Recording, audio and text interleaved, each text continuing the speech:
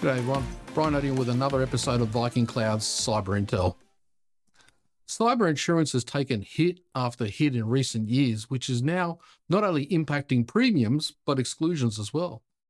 Ransomware attacks clearly show that the sums used to calculate cyber insurance got it very wrong in the past. Then Russia invaded Ukraine with the potential for more costly state-sponsored cyber attacks. Higher premiums and wider exclusions are the primary tools for insurers to balance their numbers, and they are already having to use both.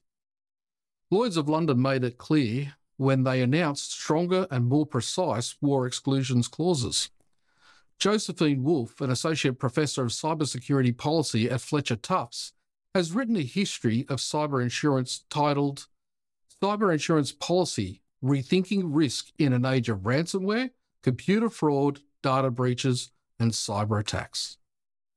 She's been quoted as saying in a Security Week Cyber Insights article written by Kevin Townsend, Merck and Mondelez sued their insurers for denying claims related to the attack on the grounds that it was excluded from the coverage as a hostile or warlike action because it was perpetrated by a national government.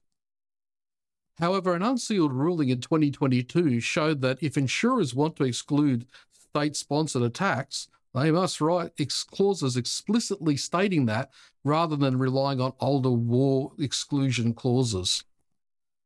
The appellate division of the New Jersey Superior Court upheld a state trial court opinion that the warlike exclusions in Merck's all-risk property insurance policies does not apply in the case of a cyber attack that the company suffered in 2017.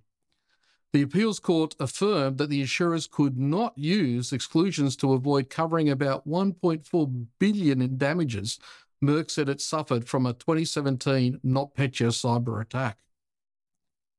War causes an increased expectation of state-sponsored cyber attacks against other countries and organisations who are not direct participants.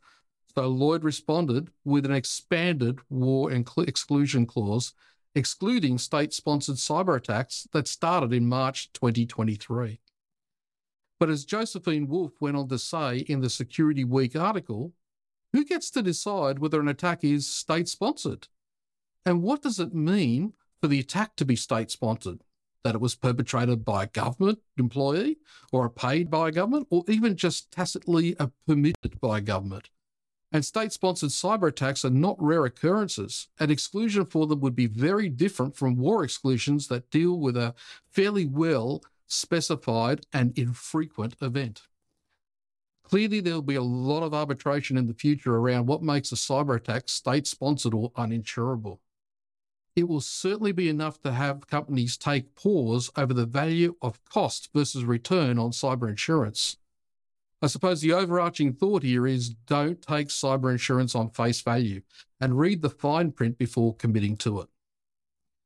Once again, if you have any questions you want answered, please feel free to post a comment or get in touch with us and we'll make it a subject of a later episode. Thanks for watching.